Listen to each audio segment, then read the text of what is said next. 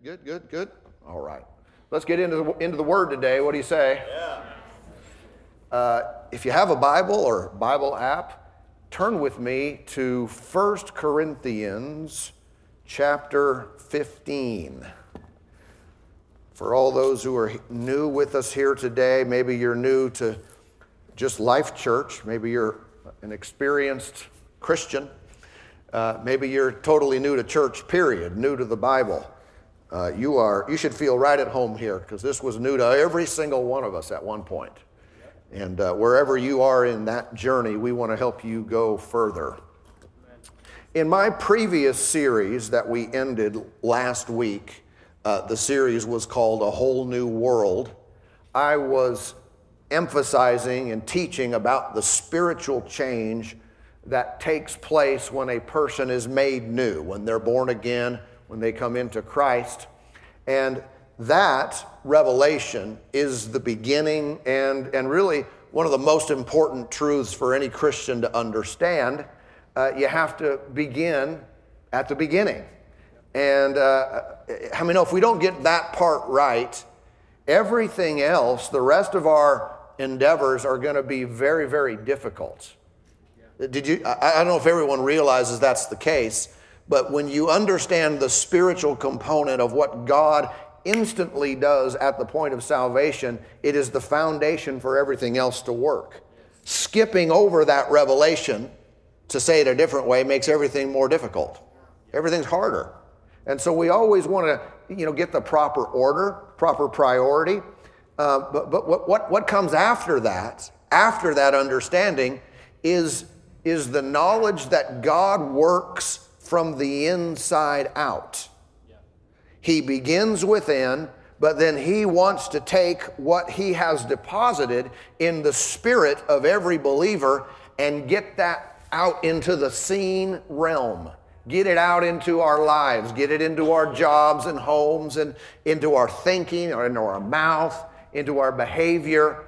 But it starts within, and then it works outward from there.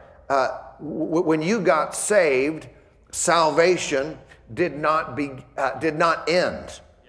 Yes, it's an instantaneous experience, but it was the beginning of a new life, not the end of a new life. Not got saved, now I'll go back to living the life I used to live.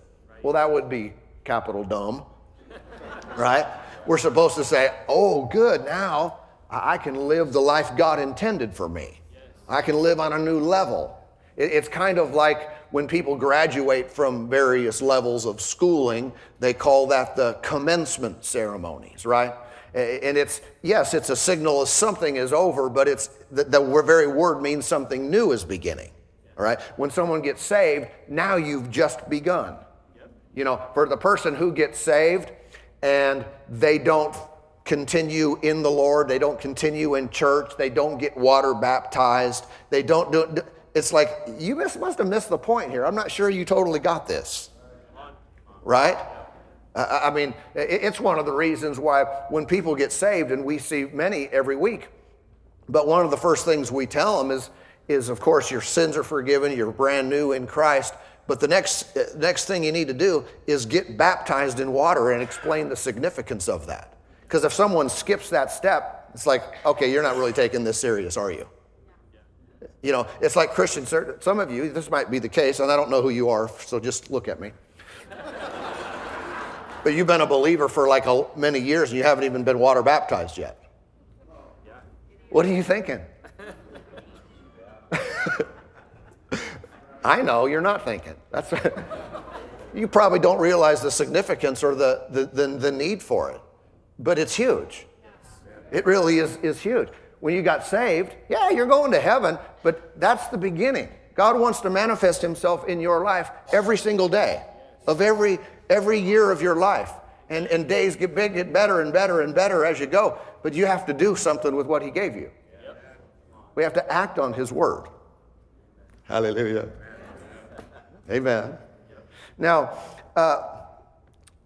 there are many practical skills that we need to learn, or this life will still eat our lunch. Even though you end up in heaven, you might end up there early, Or you might end up there going, "Whew, glad that's over." But it's not supposed to be that way. Joy doesn't begin in heaven. Maybe it's in a greater dimension and measure than ever before, but peace and joy and happiness and the desire to live and to live a long life, those are all components of being saved that God wants to work out of us and work through our lives. So when I say there are practical skills to learn, they're spiritually practical. But you can be saved, you can love God, and still have a bad marriage. You can truly be born again and have really bad financial skills, both in the spending and in the giving and in the receiving, in faith for your prayers to be answered. There's all kinds of things that need to be learned and exercised in order to make this life amazing, make it what God intended for it to be. All right? You could be genuinely, truly saved and be horrible with people. Yet if you died today, you'd go to heaven, but no one wants to be around you. Right? Because you haven't learned some of that. That part of God's life is stuck in you, and it needs to be worked out of you. I'll show you that scripture in a moment. But this is true for all of us. We have to learn how to be a good gospel witness, and we have to learn how to let God affect us on the job and in our attitudes and in our work ethic and in so many different areas. And if we skip over that, we're missing it, okay? And so, yeah, when I was saved, it was a whole new world, but can I tell you, there's another side of the coin. It doesn't displace the first side, the most important thing, but it is a necessary component to this life. Many times people skip over the first part, meaning that previous series. They skip over that revelation, and they just approach life from a self-help perspective. Okay, I just need to work on my skills, work on my life in this area. And how many know that's missing it just as much, if not more, as the other thing I was saying? All right? We need the life of God. We need the power of God. We need the wisdom of God, not just good discipline. Okay? That's where someone would say, isn't it the same? It's totally not the same. In fact, if I were to recommend one thing, if I only could say one thing, I can't give you any marriage advice, financial advice, relationship advice, parenting advice. I can't give you anything in any of those realms, but I can only give you one thing. I would say, stay full of God. I mean, get filled with the Spirit and be refilled every day. If I could give you no other advice, I'd say do that, and you'd be better off than skipping that and just having a list of things to do. Does that make sense? So there is a priority, there is an order in which the things of God work and how He works to make our lives amazing, and that's always going to be first. However, I don't have to just choose that. I can say I want to be full of God. I'm first filled with the life of God and have a revelation of what that means, and stay full of the Spirit of God, and now I learn how to live that, how to practically walk that out every day of my life. This is what is necessary. 1 Corinthians chapter 15, I want you to notice with me in verse 34. 1 Corinthians 15:34, it reads, "Awake to righteousness and do not sin, for some do not have the knowledge of God. I speak this to your shame." I want you to notice the order of these two statements, two very important statements. First, awake to righteousness. Second, do not sin. First, awake to righteousness. That means get saved, have a revelation of that truth, know that you're right with God, know that you're accepted, you've been justified, been made right with Him by the blood of Jesus. Awake to that reality, that truth. And then second, stop doing dumb things. Stop acting inconsistent with that righteousness. Is it correct to tell a Christian, a saved person, to stop sinning?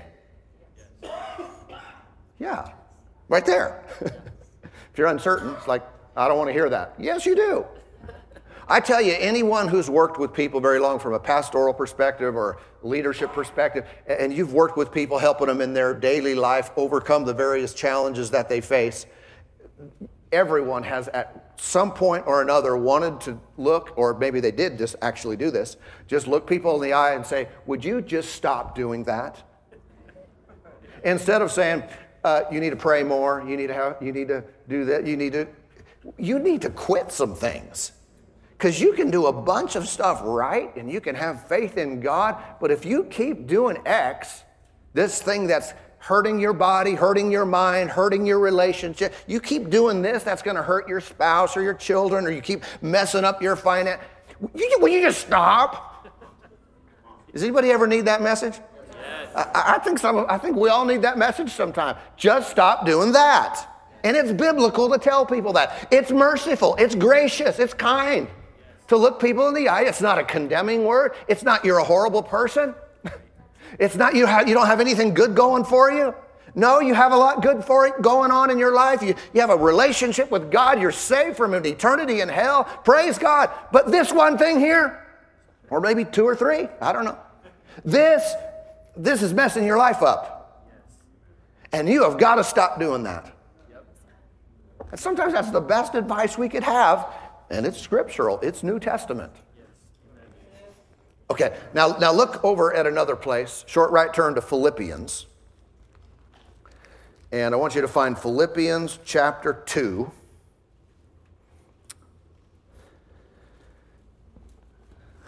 This is a great passage here. This has stirred me up for many years. It's probably one of yours. If it's not highlighted yet, this would be a good day.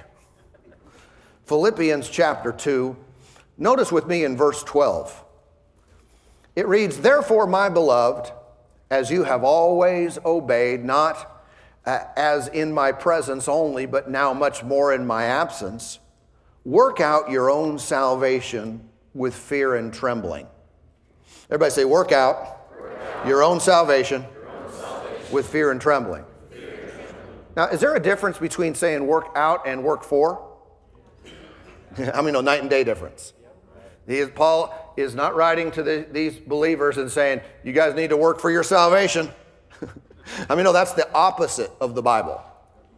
Any group, any religious group that tells you to work for your salvation is not of God. That's the opposite of the scripture, direct opposite. He's not telling them, you guys better work for this or you might not be saved. No, he's telling them, you guys are saved. You have salvation. It is your present tense possession, but you need to do something with it. And what's that? Work it out. Which direction? Out. In other words, salvation is in. It's a spiritual possession. It's a spiritual position, but it must be worked outward. I've got to get it out of my spirit. I don't mean it leaves there, but it originates there. And I've got to get it into my home. I've got to get it in the kitchen. I've got to get it in my office. I've got to get it in my car. Right? I've got to get it in the lobby, in the parking lot, get it at the restaurant. Right? Get it in my mind, get it in my body. Salvation is a wonderful, amazing thing that must be worked out. And that is where effort is involved. What are you working to do? I'm working to get what I already have to be my daily experience. I'm working to take what I already have to be what others can see. Others can visibly watch in my life. Listen to this from the New Living. Work hard to show the results of your salvation, obeying God with deep reverence and fear. Wow, work hard to show it. Yeah. Look at, let's see, verse 13 then. Verse 13, New King James. For it is God who works in you both to will and to do for his good pleasure. Okay, this is a great passage, all right? So God is presently working in us, yeah? So his work didn't stop when we got saved.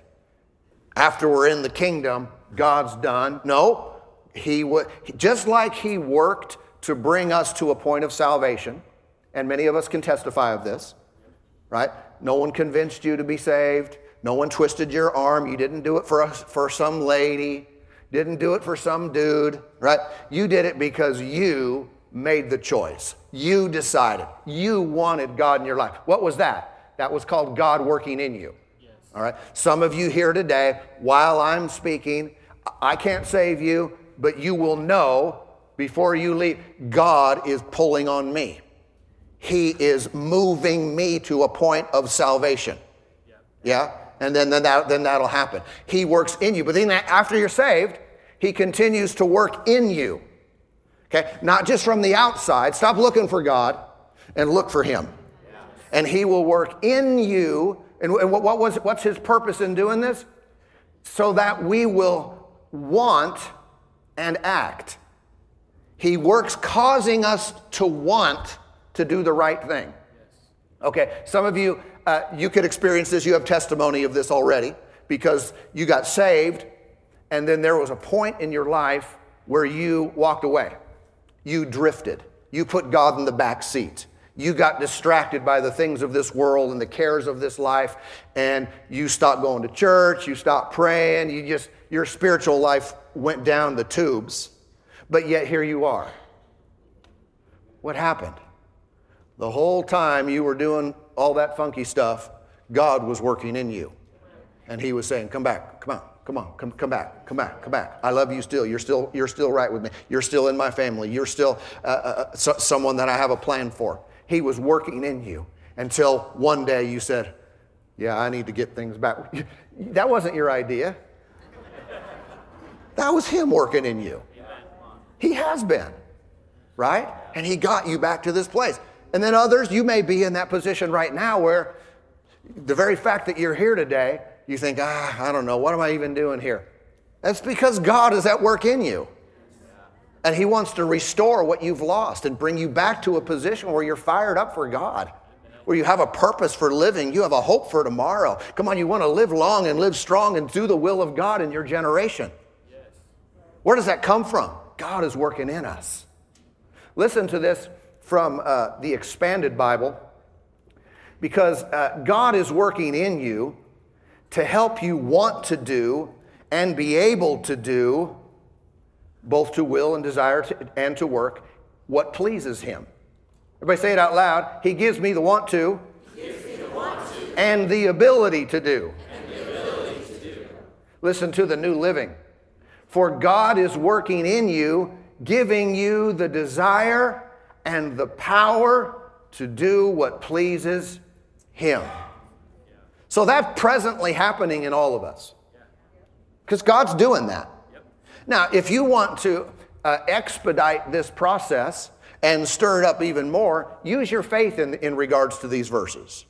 What do I mean by that? I mean, sometimes believers will be distracted with the cares of this world. They have set their desires on other things, but they know they shouldn't.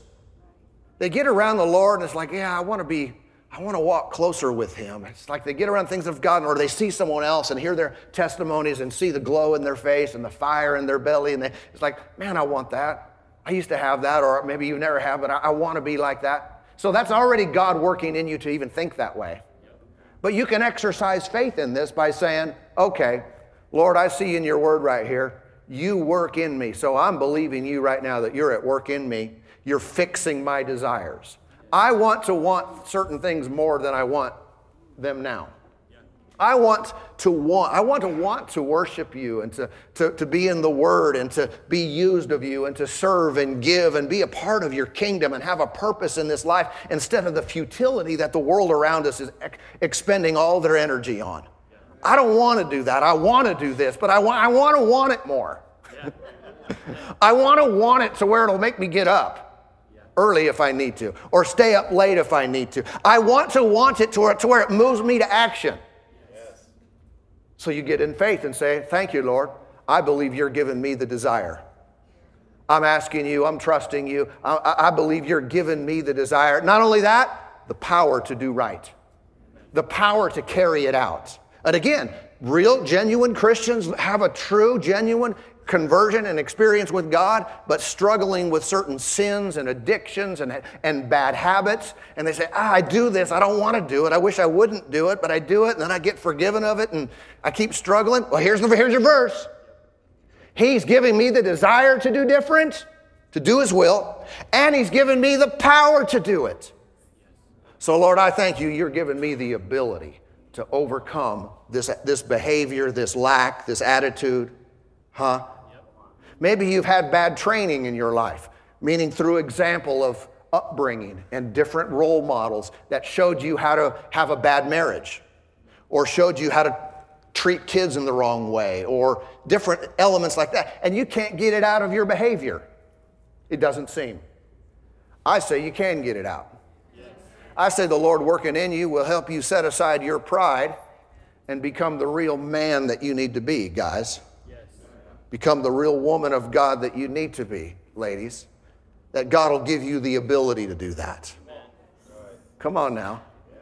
Say it out loud again. He's working in me. Giving me the desire and the ability to do the right thing. Yeah. So does that even matter as long as we're saved? No, it does matter in so many ways that we do this. The goal of the Christian is not just to be forgiven of sin, but watch, to actually stop sinning. Isn't that a novel concept? Well, we just keep getting forgiven and forgiven and forgiven. Well, thank God for his mercy that's new every morning. But on some level, don't you want to not do that? On some level, don't you want to stop getting forgiven of the same thing? Yeah. And that's just the power of the gospel of the resurrected Christ in us, is not just that he washes our sins away, but he gives us victory over those behaviors. Amen. So we actually change and do life different. Praise God. And so, we prioritize positional righteousness, but we also value practical righteousness. And this is what I want you to see as the other side of the coin. I'm made right by faith in God and his amazing grace, but then walking that out is also something his grace empowers me to do. And he wants me to do, and we want to do this. So we're not only saved for what happens after physical death, but we are saved for what happens here in this earthly life. We're saved so that God's plan can be realized and known and experienced by each and every one of us. I realize that some of this language, it can be dismissed by some individuals. They've been taught that if you talk about how people act, how they live, and how they conduct themselves, that's legalism, or that's performance-based Christianity. And listen, that's not true if you read the words of Jesus and the words of the apostles. Not only did they talk about salvation by grace through faith, they also repeatedly emphasized with people how that is to be lived out, how they should conduct themselves. And it was for whose benefit? For the person's benefit. I mean, if I'm told not to do something or to do something that I'm not doing, who's to benefit from that? I am, if I will put it into motion, because these things really can harm us. Okay, you can know you're saved, walk with God, but how many know if you're a liar, you're going to ruin all your relationships? No one will trust you. That's very practical.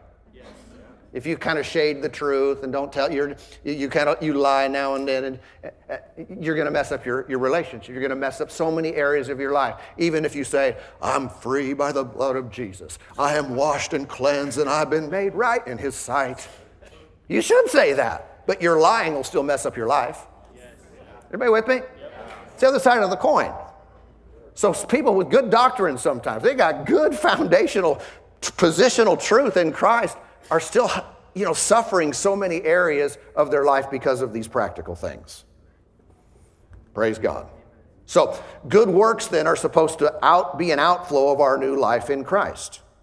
Instruction is still needed in this regard. Another way to say this is, I can be right with God in jail. Completely forgiven of everything that put me there. Forgiven of all wrong. However, if I live right, I can stay out of jail. Which one do you want? Well, I want both. I want to be right with God. That's most important, but I don't just want to be right with God in jail. I don't want to just be proclaiming, if I get saved after the fact, fine, but I'm already saved, so I have no excuse. I don't want to just be a testimony, God forgave me. The bars. I'm forgiven. Well, very good, you are. You're more forgiven than some people who are free naturally. You're forgiven, but I'd rather be on the other side of those. That's why the practical righteousness is essential. Right living will keep you out of jail. Think of all the trouble Christians, real, genuine Christians, get into because of sin. I mean, you're going to heaven when you die, but certain sins in practice make your life horrible while you're here. And that's what we want to give attention to, because I just emphasize again, Jesus' blood and his resurrection power not only abolishes our wrong standing with God, our separation from God, he gives us the power to live an overcoming life, to live victorious in this life. Numbers 32 and verse 23 is a verse that a lot of people know, or at least know the phrase, the Lord had instructed Israel to do a particular thing, and then they were told in verse 23, but if you do not do so, then take note, you have sinned against the Lord, and be sure your sin will find you out. Say, well, I'm forgiven. Yeah, your sin will still find you.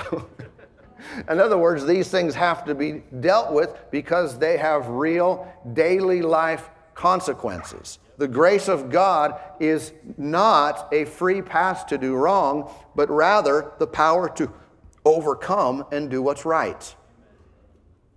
If I were to boil this down into 3 statements today, or 3 reasons why we should give attention to our behavior, I'll do that. 3 things, and then we'll go further with this next time, and you'll be excited.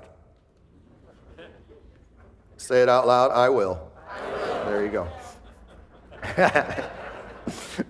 Because this is real practical. It's going to help everybody, okay? Why should we give attention to our behavior? Number 1 is because sin dishonors God. The one who gave us life. For the true believer, the person who truly made Jesus their Lord and Savior, and they worship God, when we just throw caution to the wind and just say, I'm just going to live in the flesh and all this, that dishonors the one who gave us his very life. It dishonors the Lord. And he granted us salvation as a free gift. How many know he did that before we did anything? You got saved before you did anything for God, but our holy life is a part of our worship. So we worship God not just in singing songs and raising our hands and coming to church or giving in the offering. Well, we worship the Lord with our life. We ought to. So what are you doing today? It's Tuesday. What are you doing today? Worshiping God. Oh, you guys have church today? Nope. No service, no gathering. Worshiping God with my life. So how are you doing that? Well, I was tempted to do this and I didn't. The Lord helped me to say no. I used to act this way and I would treat people a certain way, but today I was nice to them. I was sweet even though I was kind of frustrated or I was kind of angry or things weren't going weren't going real well, and I treated people nice anyway. What did you just do? You just honored the Lord, the one who saved you. Secondly, is wrongdoing opens the door to the devil. Why should I give attention to my behavior? When I do the wrong thing, the enemy gains access. to my life. Remember, there is a thief. Jesus said in John 10:10, who's come to steal, kill, and destroy. So there is a real devil out there that wants to clean your clock.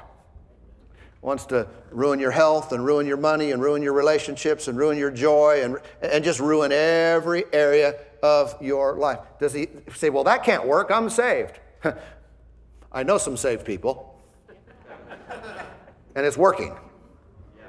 In other words, my eternal existence with God in heaven does not guarantee me victory in all areas of life here.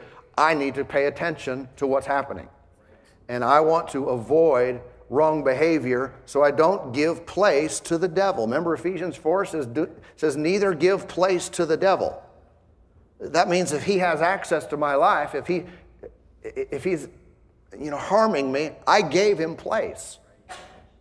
So let's close that door. And then number 3 is sin ruins our witness. It ruins our witness. Once you get saved, it's not all about you anymore. The moment you give your life to Jesus, now you're a part of the evangelistic team. You are a part of the family. You're going to heaven. You're clear. You're in the clear. Everything's good. But everyone else is watching you now to see if you really mean it, to see if it's really true. And God wants to use you and me as a light in a very dark world. And the world seems to be getting darker and darker. But thank God the church is getting brighter and brighter. But I need to pay attention to my behavior because the world will never judge me by positional truth. If I'm acting funky, I'm acting ungodly, but I say, hey, but I'm the righteousness of God in Christ. You should get saved. They don't care what my position in Christ is. They care how I treat them. They're watching me deal with the same thing that they deal with, and they want to see someone who will handle it differently. How many know one of the biggest turnoffs is the person who plays the Christian role in church, and then they act like a heathen when they leave? That's a turnoff to everybody. And wasn't it Jesus who spoke with the most harsh words against people who were hypocrites? And they were the religious people of his day. They were the most hypocritical people, and he had very strong words for them. So I don't want to be, oh, I love Jesus, happy day, God is good. And then as soon as I get out of here, the other dude, the dead dude resurrects. And all of a sudden the old guy's back. Say, well, what does that mean? Well, it either means you're faking it in here, or it may be genuine in here, but you're just only living on one side of the coin, and you need to get the God that you worship in here out there to affect your life. And we go back to, he's working in me to will and to do, giving me the desire to do it and the power to do it, the ability to do it. And we can develop our faith in him so our life is changed, not just when the atmosphere is great. I mean, it's a frustrating thing when you see individuals that you have, I'm talking from my perspective, you've taught the Word, you've given them the Word of God, and they say amen, and they're like all with you, all for you. Everything's good, everything's great. Yes, that's so good. I love that. Amen. Praise God. And then when that hardship takes place in their life, they throw everything out the window. All of a sudden, you act like you don't know anything. I don't want to see that.